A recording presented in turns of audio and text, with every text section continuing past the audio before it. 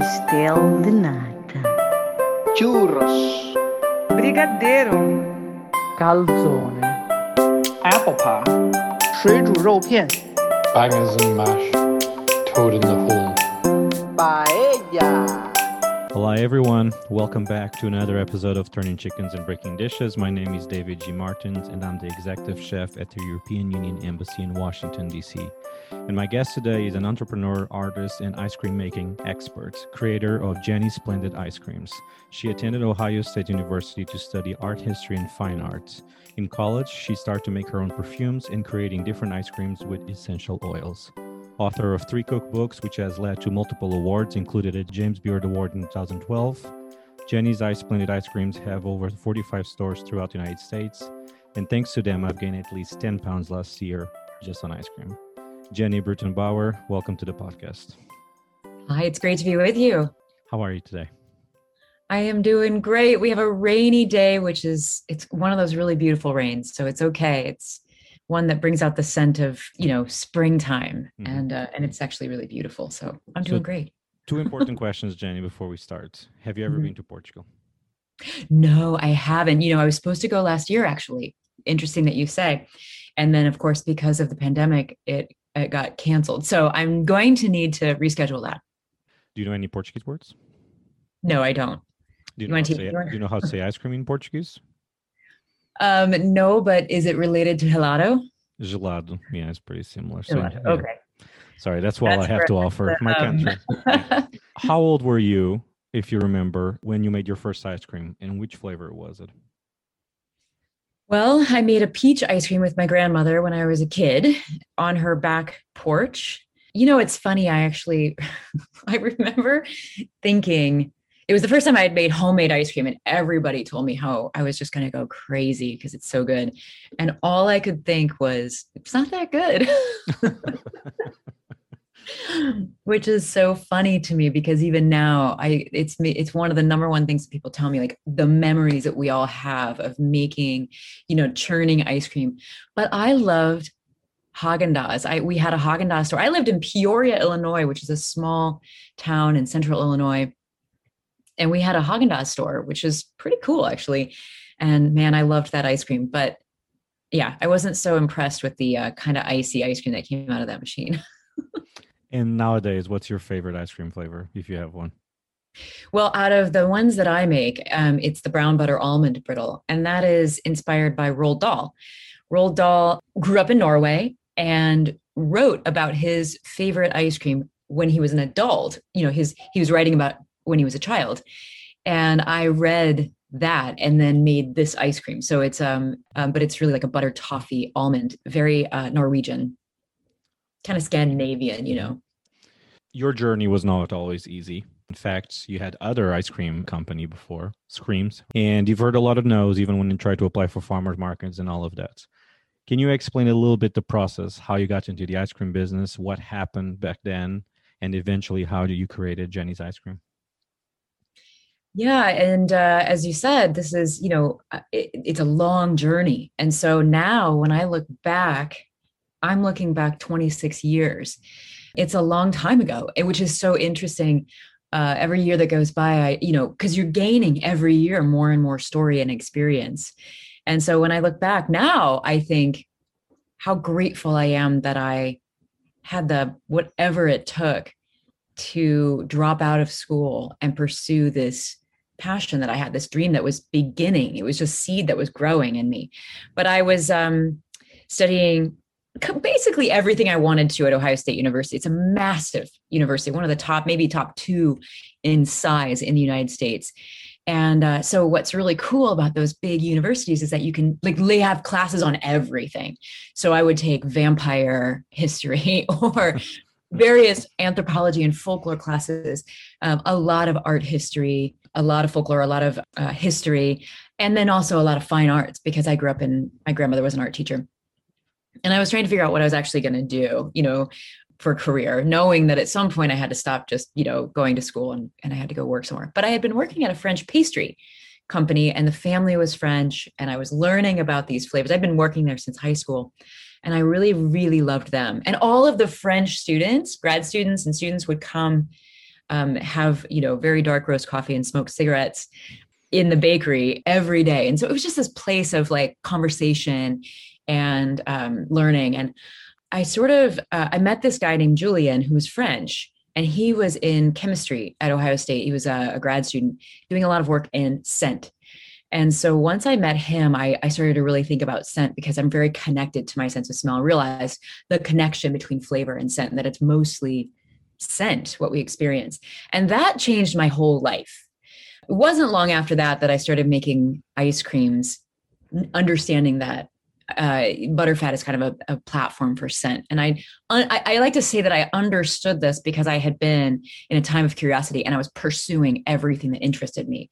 So it was pastry. I was reading all the books on ancient perfuming. So I understood how fat carries scent and how melting points affect that. And I'd been listening to some of the people in the chemistry department talking about these things. So I was putting this all together.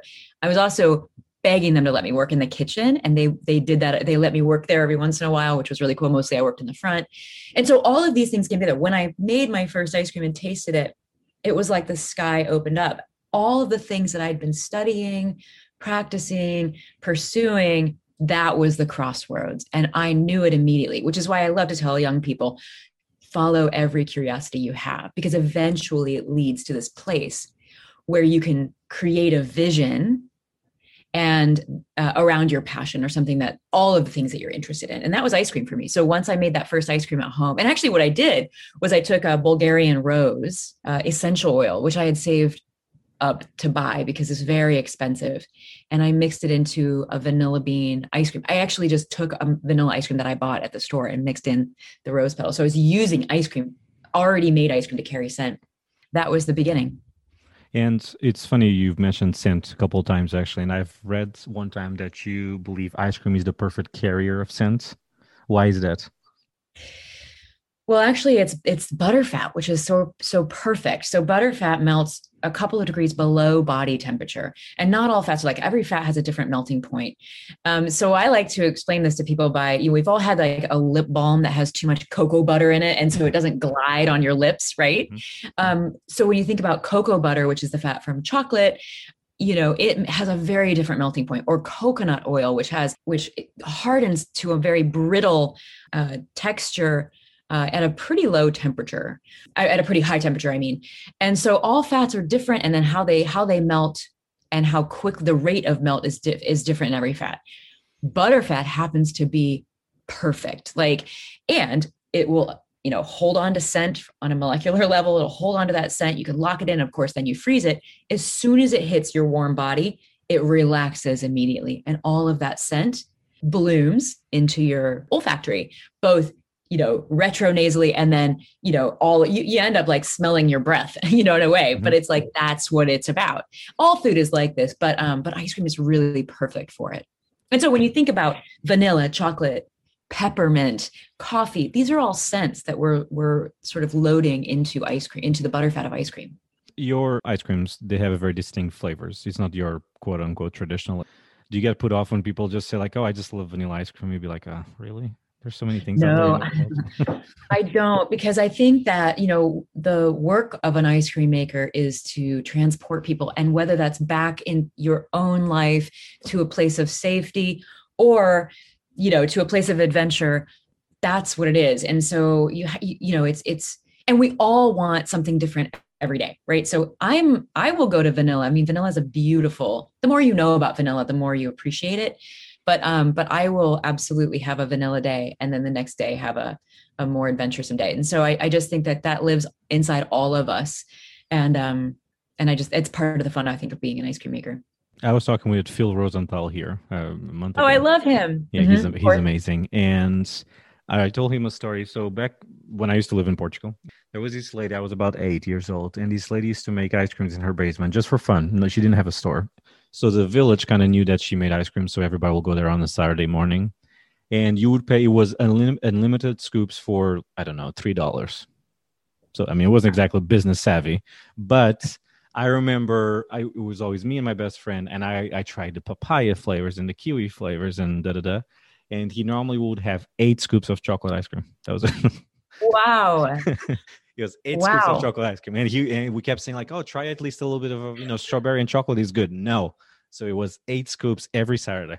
Knows what he wants. We have many customers like that. We had a customer that came in. I worked, by the way, at the market in my farmers market stand between my two businesses for 8 to 10 years before we really ever started growing. So I have so much experience, which I lean on all the time, of serving customers and listening and learning, which I think is so important in entrepreneurship and in creating and in art and being a chef. I mean, whenever you're creating something for somebody, knowing how people work with your stuff is important, how they engage and interact. But yeah, we had this one customer that came in literally every day for about 4 years and beyond, and he was 4 scoops of strawberry buttermilk, and then we only had that in the summer on a waffle cone, and it was like every Saturday. It was when he came in, actually, and we expected it, and he would pop in, and we're like, I don't know what he's doing with all this ice cream, but 4 scoops. He's the only customer that I ever knew with 4 big scoops, not because we do like little half scoops in our shops too, so that you can divide a scoop and have more than one flavor.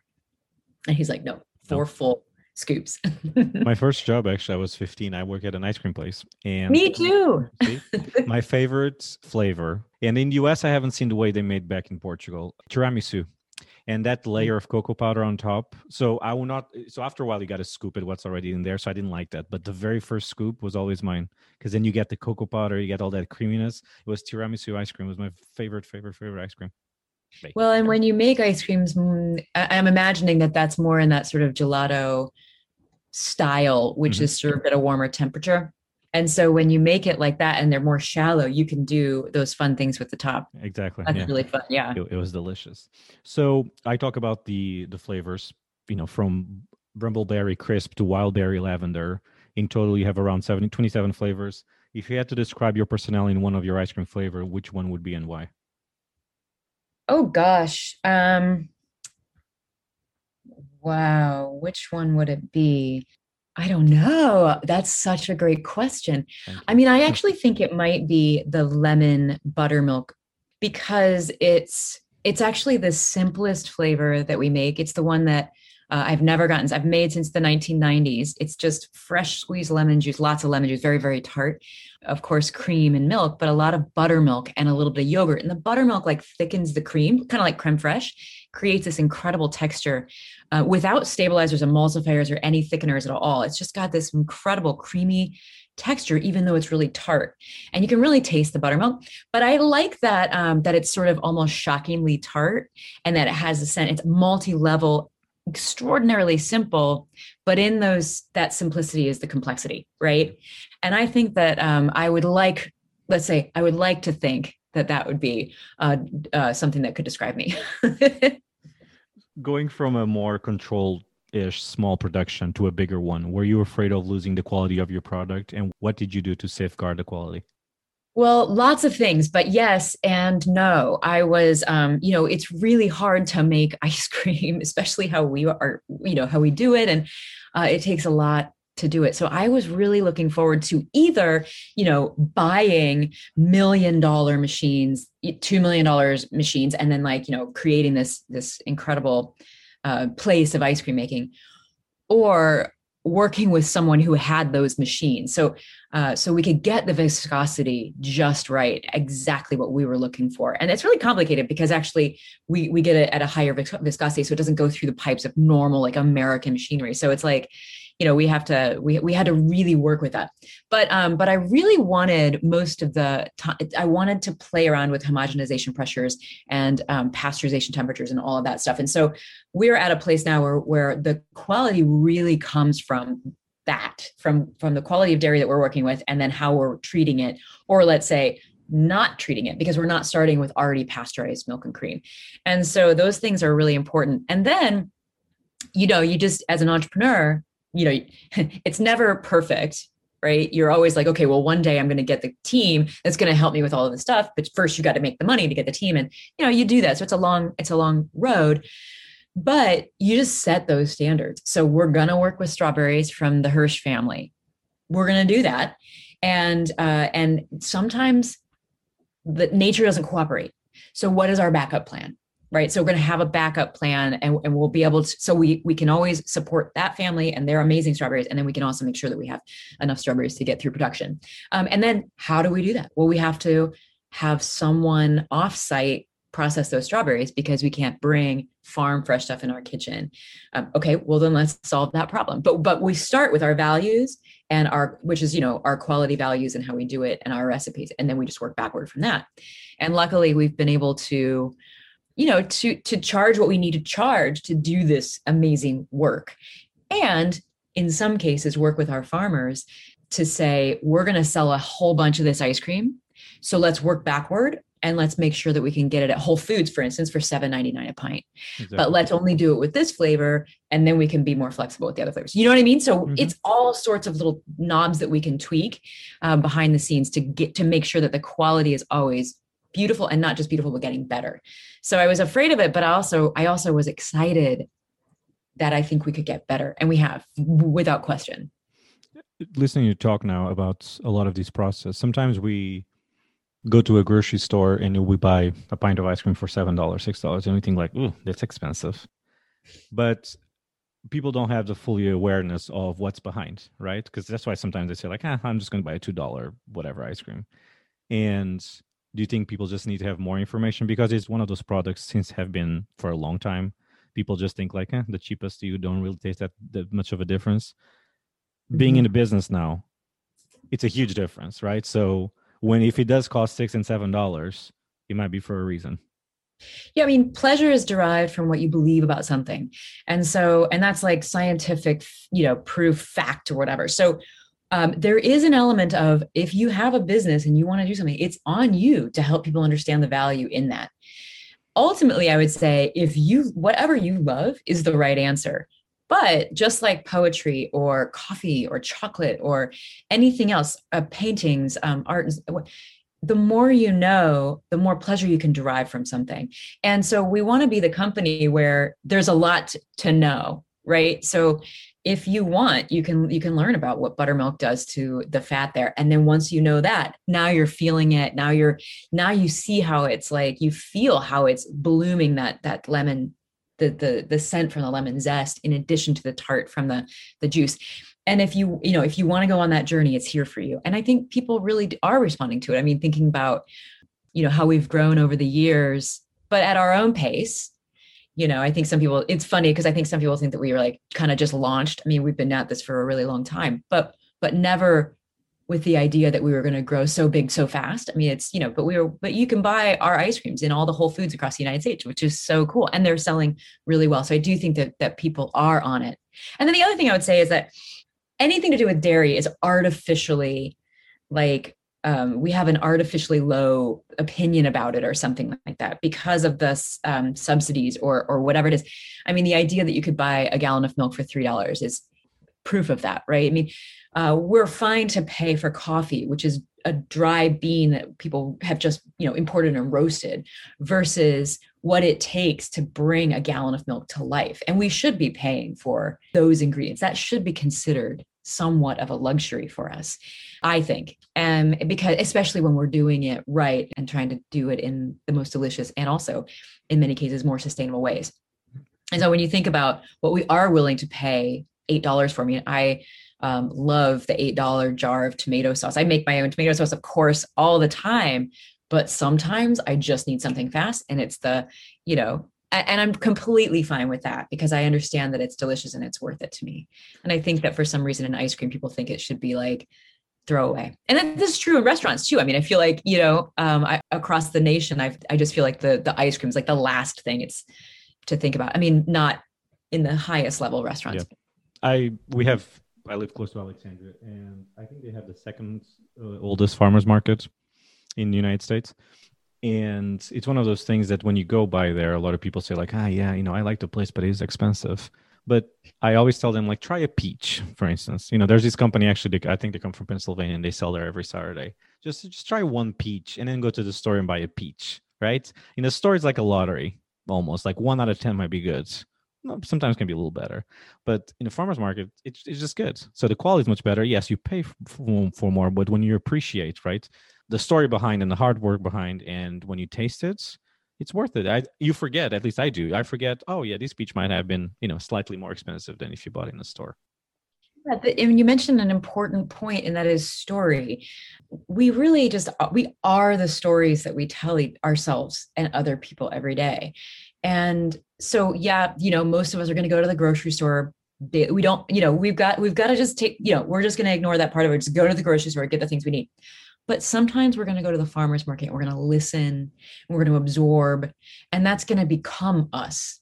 And so when you hold that peach in your hand and you had just talked to somebody who, had a role in farming that peach or bringing it to market, it means something. And I just think that meaning is what is pleasure. It's joy. And looking at a peach and finding so much joy in that, and sunshine and nature, like, there is just nothing better than that. And so respecting life and ourselves and nature and how we all link together, that's to me what the farmer's market can also be about, and in addition to, then you get to take a bite, Mm-hmm. But it's that appreciation moment of life that can bring so much happiness and joy that nothing else can. When you create your flavors, how do you come up with the flavors for your ice cream, and where does your inspiration comes from? Because I know you talk about farmers market, and I know you love farmers markets. And do you believe your time in college studying art history and fine art somehow connects with your inspiration? Yep.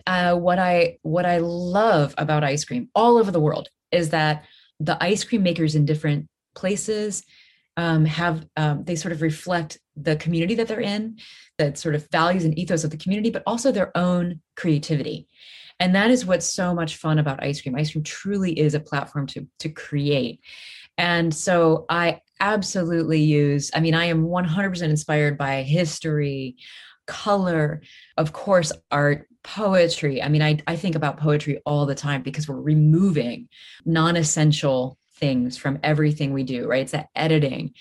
And yeah, I'm inspired by definitely ingredients and what's, what we can grow. Sometimes the growers will bring us ideas of what they want to grow, and then we'll just try it in a year. But also I think I find the most inspiration, from other people's stories. Mm-hmm. So that's where the farmer's market comes in, but also just traveling and listening. And then of course that brings us to nostalgia, because I like to hear how people sort of, how nostalgia plays out in other people's lives. I'm from the Midwest, and, that's just such a beautiful place to me. I actually think about it a lot, like, in Lord of the Rings, it's like the Shire. It's like this really like casual and friendly and helpful place. So I love to get out to communities that might be louder or more boisterous, or, have different things, and then listen to how people define nostalgia in different places, not just in America, but beyond too. You were talking about poetry, and I just remember. So I'm just going to pitch an idea here, Jenny, on the record. So in Portugal, we celebrate a lot of saints. It's big parties. Everybody goes out on the street, and people eat sardines and this and that. And one, for instance, they give you always it's like a little small basil, basically, but it's like in a clay pot, but quite dense. And in every one on top always has a poem. So everybody shares what they have. So, one day, Jenny, I'm just saying, special edition of an ice cream. Every ice cream will have a poem. And what does that mean? And just a small one. It's a cute idea. I don't know. It's so cute. Yeah, no. And I'm so, I just love poetry so much. It's really a metaphor for so many things for me. So just in general. And so, yes, the fact that there is, a festival or whatever that involves poetry means that I must get there. Ice cream seems to hold a special place in the heart of most Americans. Why do you think that is? And did that lead you to want to make ice cream? Absolutely. The first ice cream shop opened in America, I think it was in Philadelphia, but there's another one in New York City in 1767. So this has been here since America became, America. As we know it. Mm-hmm. And it's been along for that journey. So when you and really reflected what America's about. The first ice cream machine, actually still the technology we use today, was created by a woman named Nancy Johnson in 1846. There are tons of immigrant stories, formerly enslaved people who inspired the best ice cream in Philadelphia, or Dolly Madison, who ends up getting credit for it. But like, there were these stories behind it, which are so incredibly interesting. And so we can actually go back and we're like uncovering even more history in general across America and across the world. Because history is such an interesting place right now to be doing work, because obviously our history informs who we believe we can be and who we are. And our histories are not being told authentically right now. And so there's so much amazing things with history. But when you look at ice cream, at some point it really starts to pick up in the 19th to 20th century. And it, like, every decade, it just reflects what's going on in the wider culture in America, whether it's like Good Humor or eventually Baskin Robbins. There's a whole California ice cream scene in the 1920s, 30s, 40s. I mean, they had these massive soda fountains, like 1,200 seats.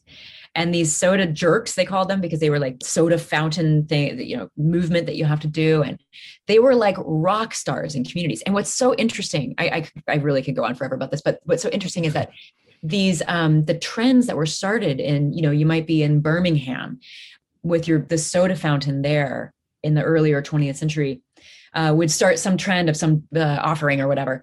And it would travel city to city so rapidly. I mean, we think that the internet has like increased communication, but when you look back and see how like these tiny town soda fountains would be impacting trends across America within weeks or days, because of how the word would travel from person to person, from city to city. I mean, it's just so cool to see.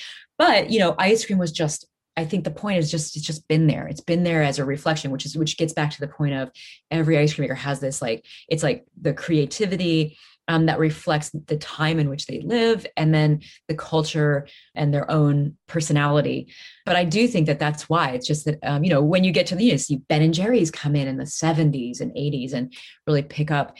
It's just a reflection of that. Now, that kind of stopped for about 20 years. I mean, there was kind of a gelato thing in America, but it never really picked up. And so then you see kind of what we're doing become the main thing, maybe a few years ago, and it's still very much picking up. But for some reason, it sort of stopped. And I think it has something to do with, well, I have a lot of opinions of why that happened, but I mean, it has to do with distribution, and people kind of got away from ice cream for a little bit, but it's back. And now we have a president who loves ice cream. So see, perfect. Yeah, that's true. It's the perfect time to be an ice cream maker. The last time you ate ice cream, not for sample purposes, because you might do that, but just the last time you had ice cream. I mean, yesterday. I haven't had it yet today. I eat ice cream every day. Sorry. Sometimes twice a day. I made a plum pie. The plums are really, kind of not great right now, but they're very tart. And I love that because I don't put too much sugar in the pie. And then what happens is you get this very tart plum pie. And so that's perfect with vanilla ice cream. So I had just vanilla ice cream, or the lemon ice cream. I've had that this week too on the pie. Yeah.